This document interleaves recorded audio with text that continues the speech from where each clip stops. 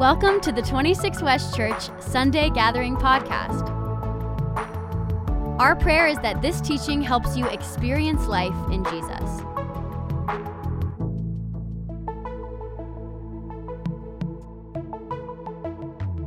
So good, so good. Welcome. How are we doing this morning? Yes, I'm doing great. My name's Steven. I'm one of the pastors here, and I'm not just doing great because I got these awesome kids songs stuck in my head. You know, whatever is holy, whatever is true. My thoughts will be close to you. Right? I got them ready to go. We've been listening to them a lot, but I'm doing great. Not just because of that, although kids camp was awesome, but I got a spring in my step because Kelsey and I, for the first time in 5 years, got to get away just us without the kids. And I'll tell you, that's a game changer. I love my kids. I love my kids. But 5 years is a long time, people. It's a long time. And wisdom says you better thank the people that made it happen. So mom and dad, may the Lord bless you and may he keep you and may he empower you for many more trips in the future. And you can turn that van right around. And since I got the microphone, Spirit of the living God, would you anoint some people in this place with the gift of grandparenting? And again, so I'm watching our kids here. We'll be doing, there's a few families of ours that don't have, family here in town. We're gonna be up here at the front. And if you wanna adopt us in as your own, that you can watch our children, we'll be gladly receive that. The time away was good. The time away was good. And we had an earlier kind of family trip as well. And those things really marked the beginning of our summer season as a family. And I would actually say that today, starting the book of Colossians, marks for our church family that we're officially in the summer season as well. And so I can't wait for what the summer holds. You saw all the events. You can get one of those flyers at the back Get Connected table. But before we jump into this book and before we really make this transition here, this morning's already been sweet. Let's pray and let's ask God to bless this season ahead as we walk through the book of Colossians. Let's pray together. Jesus, thank you. Thank you for the joy and life and just all these good things that Kids Camp has brought. We thank you just for the gift of children. We thank you for the gift it is to be a church family. We thank you for the gift it is to get to watch people grow up in the faith. And Lord, we thank you for your word, which shapes us and forms us and molds us. And Lord, we pray that as we walk through this book of Colossians, that you would use it to shape us, to change us, to make us more like you, Jesus. Would you elevate our view of you? Holy Spirit, I got some things planned, but Lord, I ask for you to move. Spirit of God, I ask for you to move in this place. Lord, I don't want to just share some things on a piece of paper. We want you to speak in this place through this book that you wrote. Lord, we're excited to see what you do in and through this time together as we open your word. In your name we pray, Jesus. Amen. All right, so first, before we get into the text, why Colossians? Jose didn't force me to pick the book of Colossians that I'll be leading us through this summer. First, God has used, why Colossians? God has used this little book, these 4 chapters in this letter, to change my life. It is a part of scripture that I've come back to year after year that God has used to uniquely shape me. It has some of my favorite verses in all of scripture, which we'll get to. And we even had it read at our wedding. It's just a part of God's word that has uniquely been shaping and sweet for us. This book has changed me. This book has changed me. And my prayer that this summer, it changes the life of our church family as well. And that God will use it to help us see Jesus as Lord, who reigns over all of life. My prayer is that this book would help us see Jesus as Lord of all, who reigns over all of life. And here's the deal, in a world that reduces Jesus to just an inspiring figure or a moral teacher, or at best, your personal true for you, hey, it's true for you, Savior. Colossians tells us with unique clarity and with unique power that Jesus is the true Christ, that he is the triumphant king, that he is the preeminent Lord over all times and people and places. And also in a world that tells us that following Jesus is just something to do when it's convenient, that following Jesus is just something we fit into our busy lives as we can do our best, or that being a Christian is just part of our life. Colossians again tells us with unique clarity and power that Jesus reigns over all of life, that Jesus reigns over all of life. See, this book says that following Jesus inhabits all of life, for Jesus is Lord over all of life. This book is going to talk about Jesus' lordship shaping marriage, shaping relationships, how we use power, how we view spiritual forces. It's going to talk about how do we live through suffering, How in light of Christ are we to approach our thought life, approach our speech, and approach some of the most basic things in life like eating and drinking? Colossians makes it clear that Jesus is Lord over all. He's Lord over all. So my prayer is that this series, before we even get into a single verse, my prayer is that this series inspires us and challenges us to elevate our view of Jesus. That it inspires us and it challenges us to elevate our view of Jesus and what it means to follow Jesus. That's where we're going. Are you with me? That's where we're going. So let's jump in. All right, Colossians 1, verse 1. Let's kick this thing off. Paul, an apostle of Christ Jesus by the will of God, and Timothy, our brother, to God's holy people in Colossae. Let's just stop right there. And we want to get a roadmap on this letter. Just want to get some handles on it, kind of get our bearings in it before we get too far in. So we're going to talk about the who, what, when, where, and why of Colossians. We'll go through these quickly. First, the who. So you can go to that next slide, the who. The first verse of the letter says that Paul is the author. If you remember Paul, or if you're newer to church, that Paul was actually a Jewish leader who persecuted Christians, but the resurrected Jesus met him on the road to Damascus, turned his whole life around, and he followed Jesus, wrote many letters to churches. What we see here is that Paul is the author. And the final verse shows that he's actually writing the letter from prison. The one who was once persecuting Christians actually is suffering for his own faith in Jesus. And he's likely writing from Rome, accompanied by his essentially son in the faith, Timothy, who's possibly actually scribing this letter for Paul. And the chapter 4, verse 7 says that a disciple named Tychicus delivered this letter from Paul to the Colossians. So Paul is writing this. Timothy might be jotting it down for him. And a man named Tychicus takes it from Rome to Colossae. So that's where we're kind of the who. Who's writing this? Next, what? Well, we're reading it. What is it? It's the letter to the Colossians. But what's unique about this letter, and maybe is unique of all of the Pauline epistles, is that Paul is writing to a people he's never met. He's actually writing to a group of people, that it's a church he's never even been to before. He's writing to the Colossians, he hasn't been there. That's what's what. So where is Colossae? Where is this place? Colossae is in modern day Turkey. It's a town there and what is then called Asia Minor. So if you read in the Bible a place called Asia, it's not talking about Japan or China or India. It's actually talking about Turkey. That was what it was called in the ancient Near East. And what's unique about Colossae was it was an overall unimportant or obscure town. You can see it's in modern day Turkey there, about 100 miles inland from Ephesus. What was unique about it is overall it's an obscure, unimportant town. This isn't Rome, it isn't Ephesus, it's not a major hub. This is an old textile trading hub that got overlooked as new trade routes actually cut it off from the main kind of export-import roads.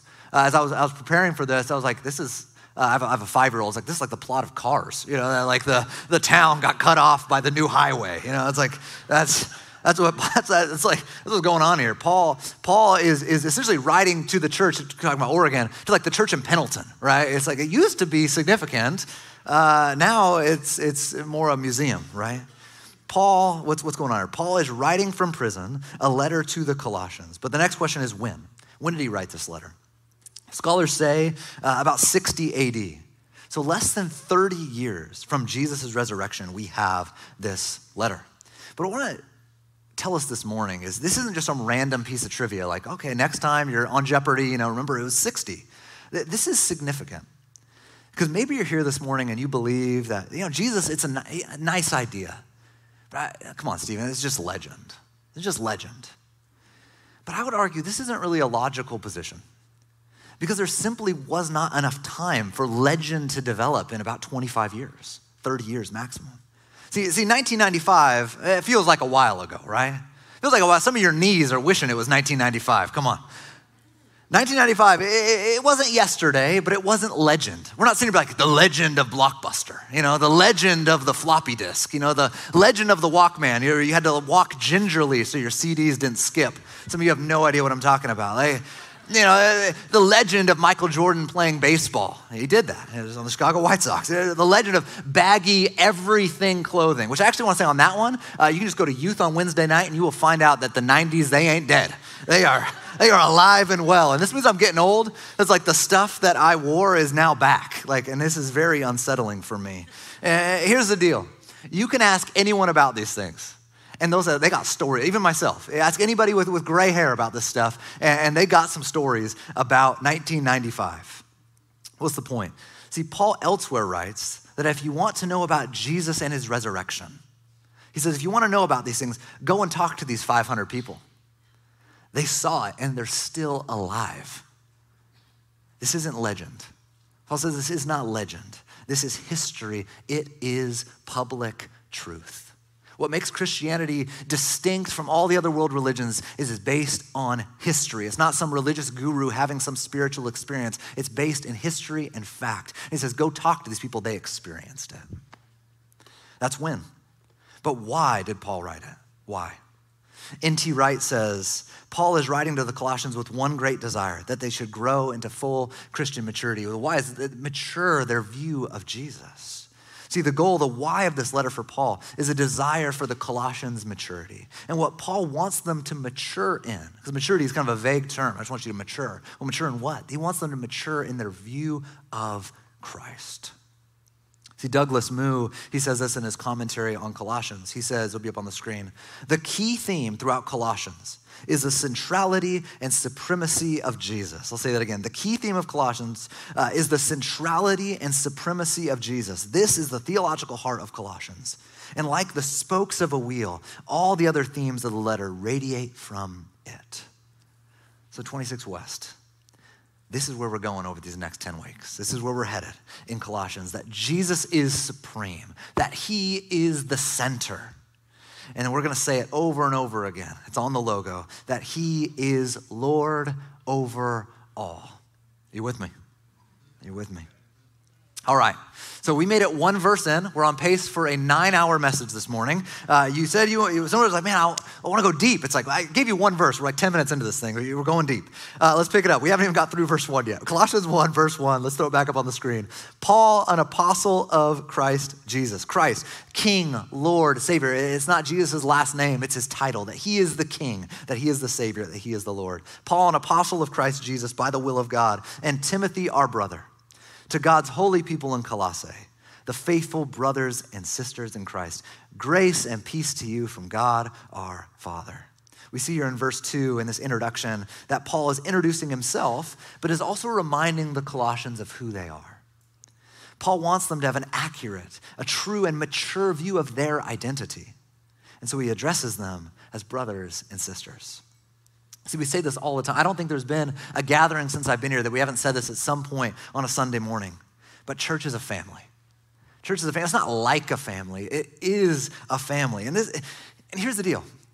We didn't come up with this. This isn't like some cute phrase we said, like, we want people to feel as a first-time guest comfortable here or something. Like, no, this is what the Bible teaches. This is not some cute, kitschy phrase to give us all warm fuzzies. This is what the Bible says, that we are a family. We're not like one. We are one. And if you've trusted in Jesus, then you are in Christ. If you have trusted in Jesus and you are in Christ and God is your Father, this is who you are. And again, Moo says this about this phrase, in Christ. He says it's about a total reorientation of one's existence. A total reorientation of one's existence. Notice that Paul says here in these couple verses, in this introduction about the Colossians, he says that in Christ, they are holy, they are faithful, and they are family.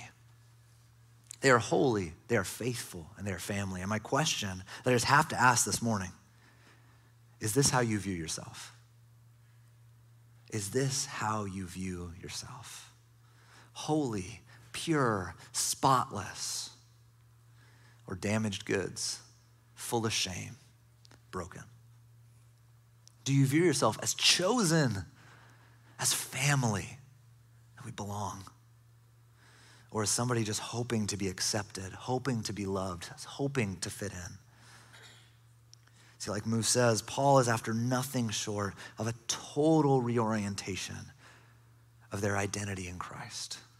And the same is for us today. And one of my goals here is that we would plant our feet in our identity in Jesus, that we are family, that we are forgiven, that we are free. This is who you are if you've surrendered to Jesus. And that's the introduction. Verse 3, let's keep rolling. We always thank God, the Father of our Lord Jesus Christ, when we pray for you. This will be a larger chunk here. Because we have heard of your faith in Christ Jesus and the love you have for all of God's people. The faith and love that spring from the hope stored up for you in heaven and about which you have already heard in the true message of the gospel that has come to you. In the same way, the gospel is bearing fruit and it's growing throughout the whole world, just as it's been doing among you since the day you heard it and truly understood God's grace. You learned it from Epaphras, our dear fellow servant, who is a faithful minister of Christ on our behalf and who also told us of your love in the Spirit. See, in this section here, these few verses, Paul is thanking God for the Colossians' faith, hope, and love. Faith in Jesus as the Christ, love for each other, and a hope in the gospel. See, Paul says that faith and love, they spring up from hope, from the hope we have, which is secure and real and stored up in heaven for you. Paul says that the true message of the gospel alone offers the true basis for hope. See, no other message, church family, no other message but the gospel can offer true hope. No other message but the true gospel can offer true hope. See, false teachers, I think why Paul is making this point here is false teachers in Colossae, they were disrupting, they were casting doubt on Christ and his gospel. We don't know their exact names, we don't know the name of their exact philosophy, but we see a pattern in Paul's response in this letter, that these teachers were saying you need Jesus plus something. There's this false script going on that you need Jesus plus something to experience life and hope, to have the sufficient life. You need Jesus plus something. And he says there's traditions, there's visions, there's angels, there's more, as we're going to see later. And what Paul does is he combats these errors with the truth and encourages them in the gospel. But the question you might be thinking is, okay, what does that have to do for me today? I think we also need to be encouraged in the gospel truth that our only hope is in Jesus plus nothing else. Here's the deal. I don't think many of us in this room this morning are struggling with, man, the only way I'm gonna have hope is Jesus plus visions or Jesus plus angels or something like that, as we'll see later in the book.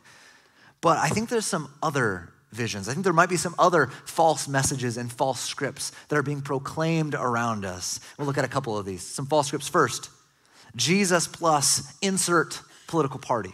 And that's the message of safety and hope. It was on social media and I saw back-to-back posts. One person saying, the only hope we have for our country, the only hope we have for security, the only hope we have is if XYZ candidate gets enough. And literally the next post was, the only hope we have for our country is if this other person gets, and it's like, man, this feels fragile. This feels fragile. Jesus plus politics. Safety and hope. Or maybe it's not that for us. Maybe the script that we struggle with is the next one. Jesus plus insert our saving account is success and security. That if we have a savings account that has a certain number, then it means I'm someone. That means I'm safe. That means that I'm successful. Jesus plus. Maybe it's for identity, Jesus plus a degree or Jesus plus a marriage. Then I'll be someone. Then I will have an identity. Then I will be satisfied. Jesus plus. Or maybe the one, this one I literally see on coffee mugs. It's this, Jesus, you go like this, Jesus plus coffee equals sustenance and comfort. I've literally seen this on a mug. I'm gonna tell you in the Pacific Northwest, only one of those is actually needed. Let's be clear. Only one of these is needed. I don't know if that's too close here in Portland. I don't know if you're ready to talk about that addiction yet, but here we are. And here's the good news, church family. If our hope is found in Jesus plus nothing else, then nothing else can compromise, threaten, challenge, or spoil our hope. I'll say it again. If our hope is found in Jesus plus nothing else, then nothing else can compromise, threaten, challenge, or spoil our hope. What do I mean? Cancer, economic recession, banks closing, that medical diagnosis, or your favorite political candidate losing are a huge threat to those who hope in health and politics and economics. This foundation is shaky at best, and it cannot hold. But our hope, and what I'm here to do, what I've been tasked with as I stand up here with the Holy Scriptures, what I've been tasked with is to remind us that our hope is in heaven. For this is the location, heaven itself, where Jesus is presently ruling and reigning. after paying for sin, where he is risen and now seated at the right hand of the Father in heaven. And that is from where he will one day return to make all things new. This is the true gospel message. And Paul wants to make sure that these Colossians have a mature and accurate view of it. That Jesus is supreme and his gospel is sufficient. That Jesus is supreme and his gospel is sufficient. That Jesus is above all and his gospel is enough. Our hope, our cry, our anthem, it's Jesus plus nothing.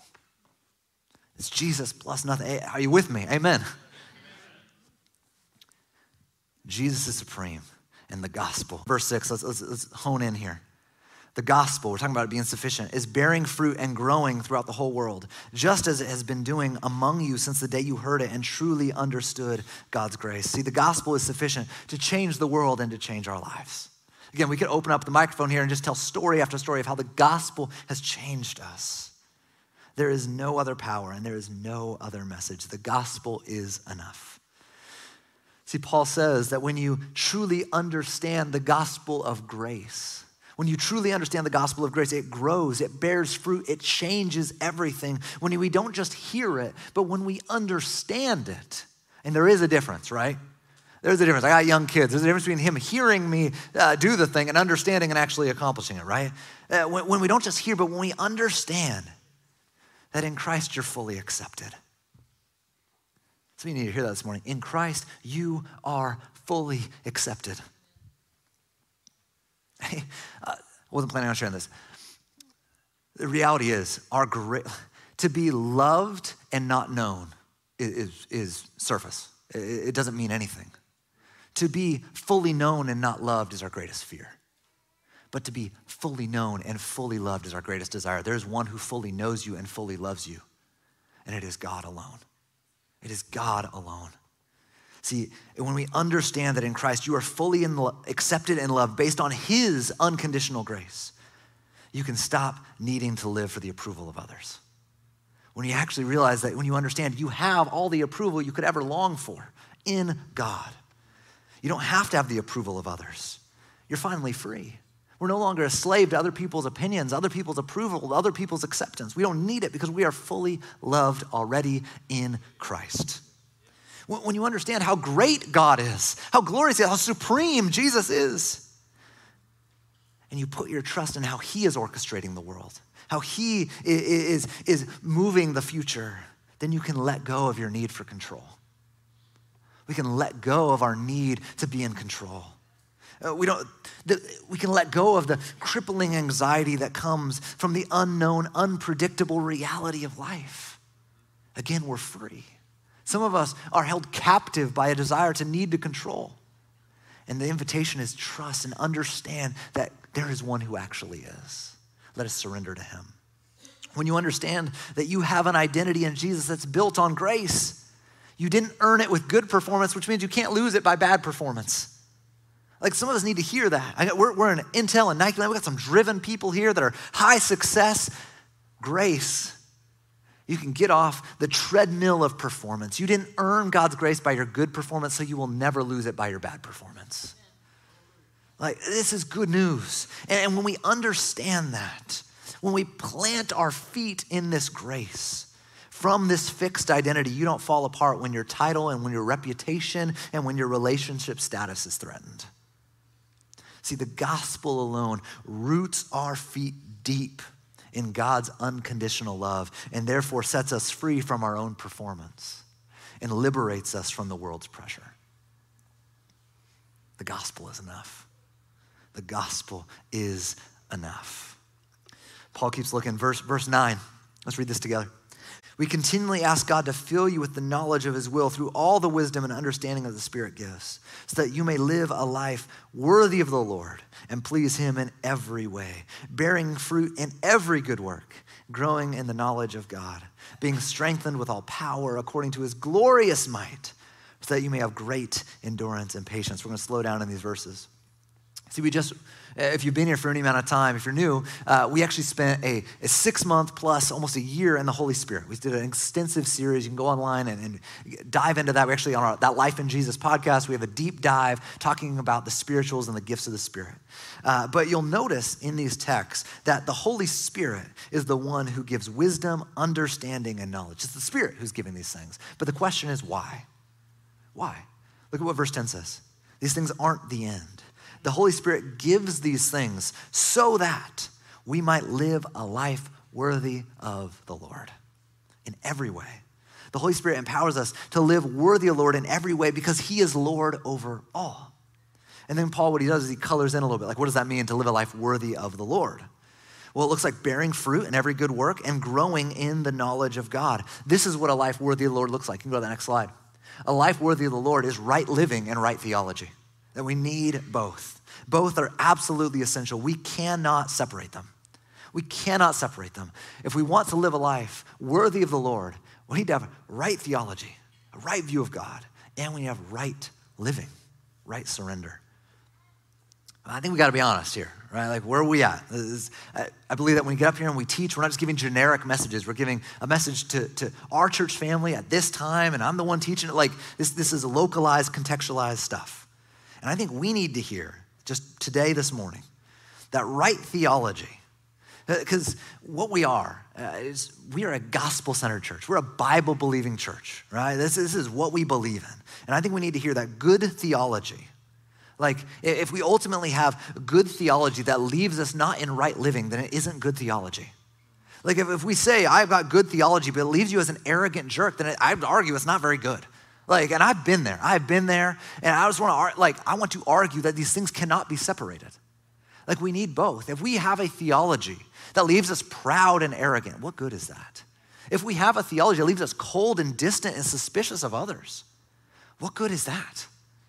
I would argue there's something devoid and missing. It's not just enough to think right thoughts. We actually must, if we're going to live a life worthy of the Lord, have a right response. As inhaling and exhaling can't be separated to breathe, we need to inhale right theology, right views of God, right understanding of the gospel. We need this. We need to inhale. But also we need to exhale right living, right response, right action, right surrender to really breathe. And it's really like, well, which one's more important? It's like, that's the wrong question. Which one's more important to breathing, inhaling or exhaling? You kind of need both. So we kind of need both if we're going to actually live a life worthy of the Lord. Are you with me? Are you with me? Are we tracking? Also, looking at verse 11 here, Paul isn't saying, I think it's easy to view the Holy Spirit as like, God gave us a starter pack and now you're good to go. Like, best of luck. Like, he just the one that got us started. Like, Kelsey had this image of like, it'd be like God gave us this paint set and said, I hope you figure out how to paint. Like, good luck. Like, no, he actually teaches us how to do this stuff. He doesn't just give us the starter pack and go. Give us the gas to, I hope there's enough gas in the car to get where you're going. Like, no, what Paul's saying here is that the Spirit strengthens and sustains us to be able to do what God is actually calling us to do. God calls us to honor him in all of life, and we will unapologetically say, this is what God commands of us. We're not going to water this thing down. We're not going to try to take away the punches of what the scripture is saying. We're not going to try to lessen what Jesus is calling in our life. He has high commands, high expectations, a high call for us. But God calls us to honor him, but he gives us his Spirit to empower us and actually enable us to actually be able to do it. He doesn't call us to do something that we can't do. He actually gives us his Spirit so we can actually do it, but we can't do it without the Spirit. Read that verse again, verse 11. Being strengthened with all power according to his glorious might, so that you may have great endurance and patience. See, we also see here, we see the amount and we see the aim of God's strengthening from the Spirit. Let's start with the amount. What we see here is the amount is all. Someone say all power this morning. Let's do it again, all power. That's what we got. We don't have the bare minimum of power. We don't have a modest amount. It's like, I'm going to, we don't want you to overload here. We don't want you to, binge and be gluttonous on power. Like, not good enough. What the scriptures say is that God has given us through the Spirit all power. All power. His glorious might, the same Spirit that raised Christ from the dead, The same Spirit, that resurrection power that has put Jesus at the right hand of the Father, that is what we have in the Holy Spirit. This is what we have. That same resurrection power lives in us. So church family, brothers and sisters, we are never hopeless. We are never helpless. We are never defeated. We are never done, for we have access to all power. We have access to all power. That's the amount. The amount is all. Some of us, we need to lift our heads this morning. You have all power. The same power that raised Christ from the dead dwells in you and empowers you to live a life worthy of the Lord. All power. But the aim, so the amount is all, the aim is a little bit surprising. The aim of this power and might is not to take the hill. It's not to charge and vanquish the enemies. It's not to win the battle. It's not power to wreck our foes or anything like that. It's endurance and patience. The aim of all power is not conquest. It's endurance and patience. N.T. Wright says this about this verse, so be up on the screen. Endurance is what faith, hope, and love bring to an apparently impossible situation. Patience, what they show to an apparently impossible person. There are going to be situations where you're going to need all power for endurance. Some of you are walking through it right now. You don't have the strength in and of yourself to get through it. You need the endurance and the power that comes from the Spirit alone. Then on the flip side, there's going to be situations that we need endurance, but there's also going to be some people where you're going to need all power to be patient with them. Some of you guys, you're going to go to some 4th of July dinner with some family, and you're going to need all power to be patient with these. I'm going to need all power to be patient with my neighbors. They're going to be lighting off fireworks at 1 a.m. because they decide, you know what, my kids don't need to sleep. I'm going to require all power to be patient with these folks. There's some folks, maybe they're in your community group. You're like, I need all power every week to be patient. I'm glad we're on summer break. Hopefully that's not the case, but maybe it is. Some of you are sitting here saying amen and amen. And as the old joke goes, if you don't know what I'm talking about, then you're the person we're trying to be patient with, right? So we're like, I have no idea. Who would it be talking about? It's like, it's you. No, it never would be you, but it's you. A life of endurance, patience, right theology, right living, full of the Holy Spirit. This is what it looks like to live a life worthy of the Lord. But the good news is that the Lord provides for what he calls us to do. We have what we need. The Holy Spirit is the gift. The Holy Spirit is the gift. God is with us. God is with us. Colossians 1, let's look at verse 12. And giving joyful thanks to the Father, who has qualified you to share in the inheritance of his holy people in the kingdom of life. For he has rescued us from the dominion of darkness and brought us into the kingdom of the Son he loves, in whom we have redemption, the forgiveness of sins. Paul, he's getting going now. He's getting going. He was greeting and now he's preaching. He was praying for the Colossians and now he's proclaiming over them, and I'm here for it. He is just getting rolling here. He says, giving joyful thanks to the Father. The reality is that God has adopted you. God has called you, and God has given you a new identity as son, as daughter, as chosen, as loved. God has done this, and this ought to cause joyful thanksgiving. This ought to cause joyful thanksgiving. I remember Steve Marshman told me one time, he said, I think Thanksgiving is the most Christian holiday. Like at the end of the day, it's focused on Thanksgiving because Thanksgiving reveals a true understanding of grace. I'd say, Steve, I think Easter might, have something to, but no, he's not here. I don't even think he's here to defend himself, so that's not fair. Thanksgiving reveals a true understanding of God's grace, that you know what you have is not earned, but a gift. See, Thanksgiving reveals that we understand what we have is not earned, it's not achieved, it's a gift. See, you and I, we don't achieve this. We don't achieve this adoption. We don't achieve this identity. We don't achieve this good news. We receive it, and we rejoice in it. See, true maturity understands God's work of grace and God's nature as a good father. This adoption means that we're children. And if we're children, this means that we have an inheritance.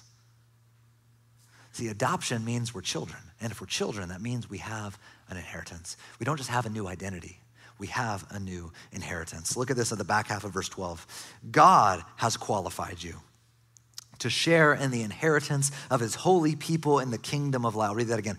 God has qualified you to share in the inheritance of his holy people in the kingdom of light. Church family, God has adopted us, and he has qualified us as well. And I want to say, I'll admit to you, this is both humbling and emboldening. Humbling in that you and I, we cannot qualify ourselves. Again, I think we're in intel land. There's high achievers here, but there's actually a liberating truth here. You and I, we cannot qualify ourselves. You cannot qualify yourself. We all are disqualified in and of ourselves, for we all have rebelled against God. We all have sinned. We have all fallen short. We've all done things we should not have done. I stand up here guilty as well. And we've all done things that we should not. Or we've all done things we should not, and we all have not done things that we should have done. There's been many times that we've stepped out when we should not. There's been many times that we didn't step up when we should have. We are disqualified. We do not measure up to a perfect, holy, just God. We are disqualified. And the great deception is thinking, no, I'm not. No, I'm not. How dare you, Stephen, say that about me? The first step to liberation, the first step towards life is actually one that admits and actually embraces, I'm not enough. I am disqualified. But the good news is that through Jesus, we have been qualified. The good news is that through Jesus, we have been qualified. For as verse 14 says, in Jesus, we have redemption, the forgiveness of sins. He has qualified us. This is humbling, I will admit, but also it is emboldening. For if you didn't qualify yourself, then you can't unqualify yourself. You can't unqualify yourself if it wasn't based on you to begin with. You can't lose it. You can't unearn it. You can't unachieve it. For it wasn't your work to begin with. It was God's work. God's the one who died for you. God's the one who pursued you. God's the one who called you. God's the one who set after you. God's the one who paid for our sins. God's the one who rose from the dead. And God's the one who gave us his spirit. And God's the one who has empowered us to live a new life. God's the one who's given us a new identity. God's the one who has done it. It's like, you can't unearn that. You can't unearn it. You can't unachieve it. See, here's the good news. It was God's work from the start. You didn't start your qualification, so you're not going to finish your qualification. It was always grace. It is currently grace, and it forever will be grace. God's the only one who can qualify us for his inheritance in the family of God, in the kingdom of light. And the good news is he has through Jesus. So we are secure. We are secure. I just want to let this sink in and let this stuff wash over us. So let's read verse 13 again. For he has rescued us from the dominion of darkness and brought us into the kingdom of the Son he loves, in whom we have redemption, the forgiveness of sins. He has rescued us. He has rescued us. He has rescued us. He has rescued us, church family. And for good news to be good, it has to invade bad spaces. And here's the bad news. You and I, we need rescuing. We need rescuing. Like the lost sheep in Jesus' parable. We were lost and we couldn't find our way back.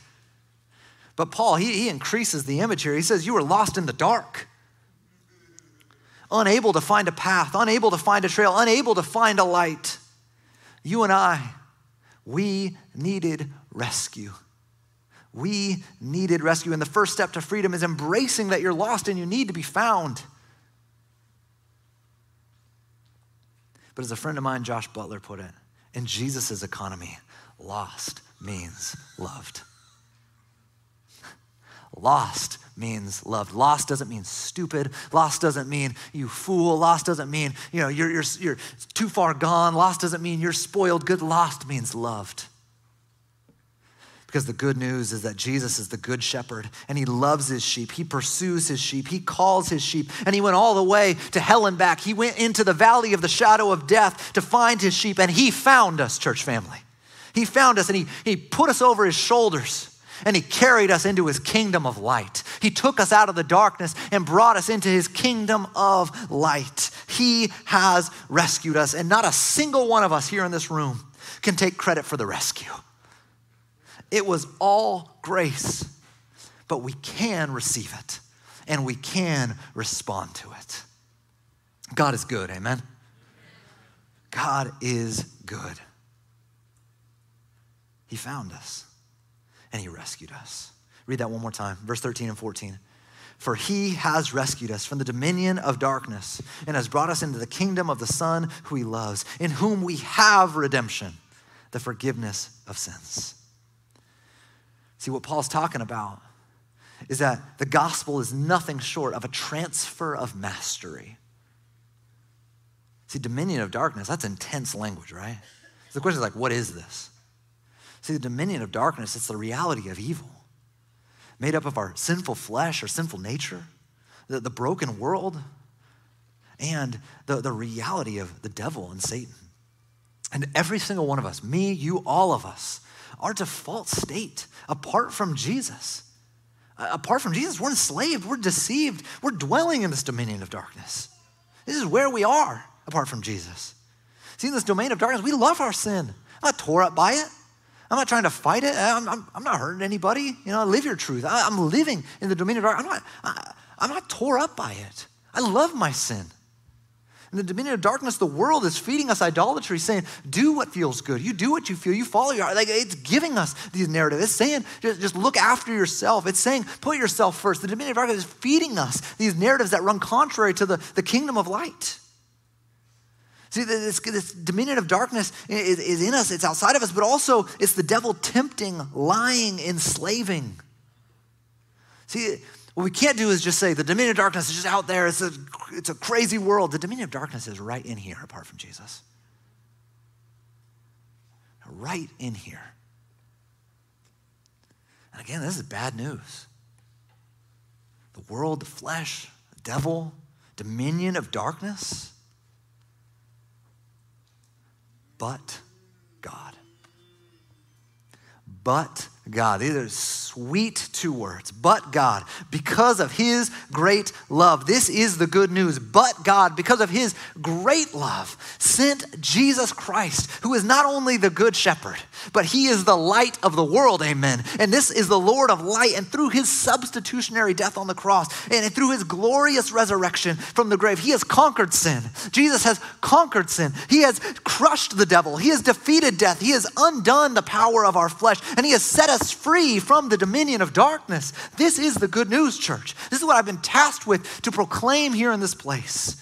That you and I, we have been transferred from the domain of darkness into the kingdom of light, the good rule of Jesus. We have been redeemed. We have been forgiven. We have been liberated to walk in the light in all of life. And this is our story, church family.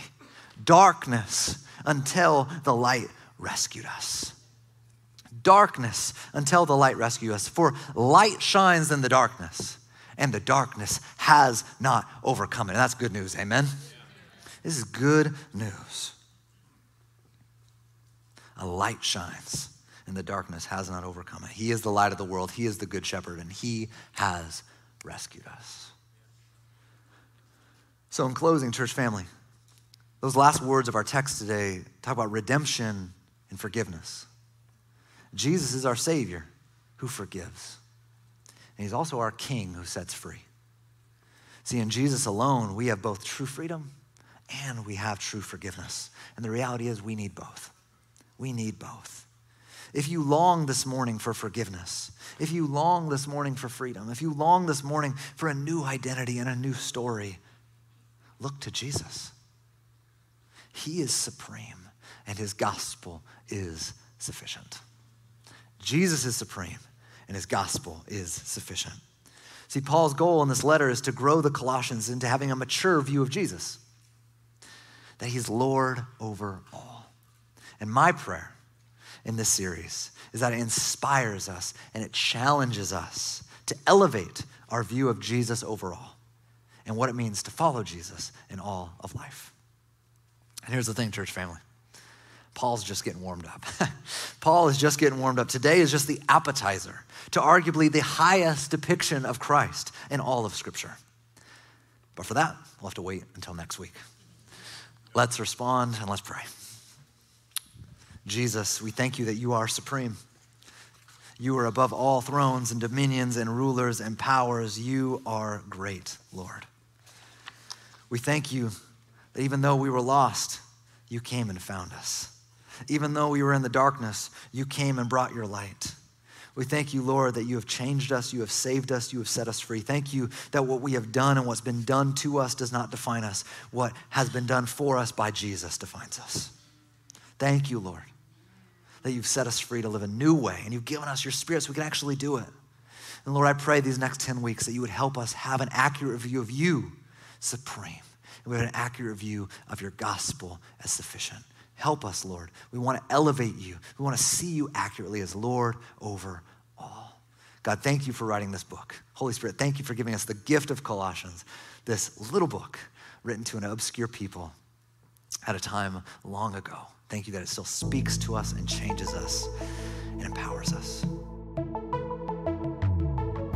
Thank you for listening to this episode of our Sunday Gathering podcast.